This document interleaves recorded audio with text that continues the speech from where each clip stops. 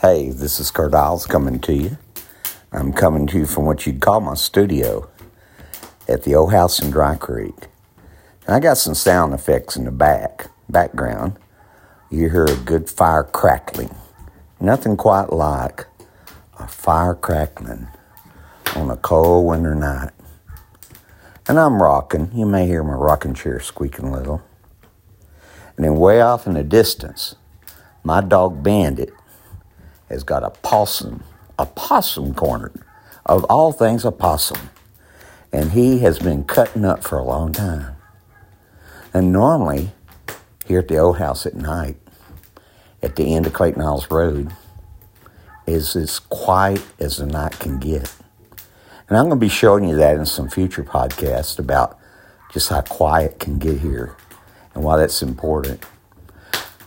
Now, my studio here on the porch of the old house and at the fireplace, I have two studios.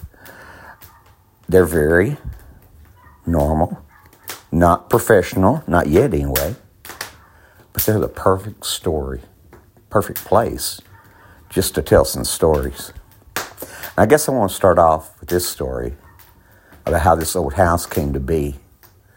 You know, houses are not what matters, what's people that matters. And I got to take you back to Georgia in the time before the Civil War. There were several families from western Georgia that decided they're going to pull up roots and come west. Now, they were traveling wagons, so it took a long time to get across towards Louisiana. But somewhere along the line, they heard about two things that you could find in western Louisiana: lots of land and freedom. And you know, for Americans, we've always liked those two. It's just something in us that wants land. Well, these two families traveled till they ended up in what is now Beauregard and Allen Parish. At the end, it was still a very, very wild area. Louisiana had been a state for about 20 or 25 years. And they settled in this area that was known as the No Man's Land, because there was a strip of land between the Calcasieu River on the east and the Sabine River on the west that separated Texas from Louisiana, Spain, or French Louisiana. And this 50-mile wide strip was known as No Man's Land, Neutral Territory, or my personal favorite, the Outlaw Strip. It's an area that didn't have law, a lot of freedom, and for whatever reasons, my family, not just this branch of my family, but all branches of my family, gravitated to this area during different parts of the 19th century. Now, we'll go back to my two families that came from Georgia. One family was named Wagnon, W-A-G-N-O-N, Wagnon. Now, Wagnons traveled, and when they got to this area, they stopped on a creek. It's called Dry Creek, and they homesteaded 80 acres there. Now, another family is with the Wagnons. Their last name was Lyles. Listen closely. It's not Isles. It's Lyles. L-Y-L-E-S.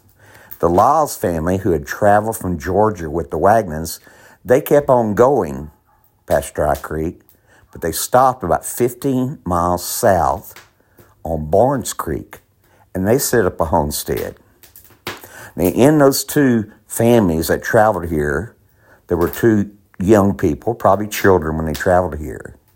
Eventually, they met and married, and they were my great-great-grandparents, John Wesley Wagnon and Sarah Lyles Wagnon.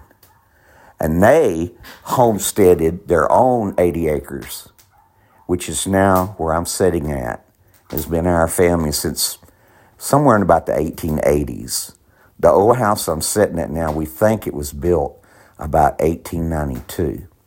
So my great-great-grandparents, John Wesley Wagnon and Sarah Lyles Wagnon, they built this log one-room house, planted trees, staked their corners, and homesteaded this area. Out in front of the house, there's two majestic cedars. And my great-grandmother, their daughter, my great-grandmother lived all her life here at the old house with the wonderful name of Theodosia Wagnon Isles. And Doughton, as we called Theodosia, told about these two cedars were saplings when she was a little girl here. My family has occupied this home off and on since about 1892. Now, what's interesting about the old house is no one has lived here full time since about 1970. That's when a generation of my family died off. They all moved to DeRidder and other points. But my dad had gotten 40 acres from his grandma adjacent to the homestead. And that's when my family, Clayton and Mary Isles, and their children, we moved to Dry Creek. The first 2 years we lived here in this old house. My mom was telling me a day about how it was, and I remember it little as a 4 to 6 year old.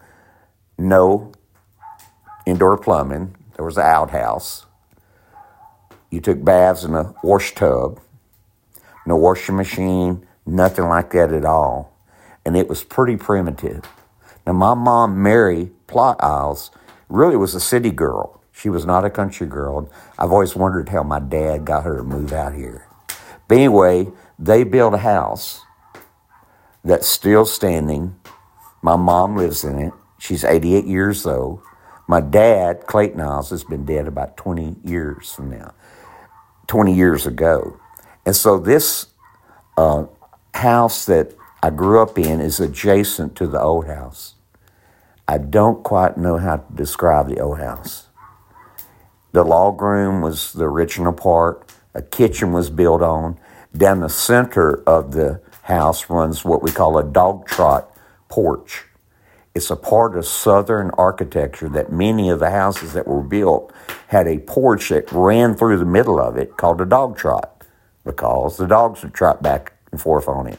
But the reason these dog trot houses existed, they usually had a porch on the front and the back and down the middle.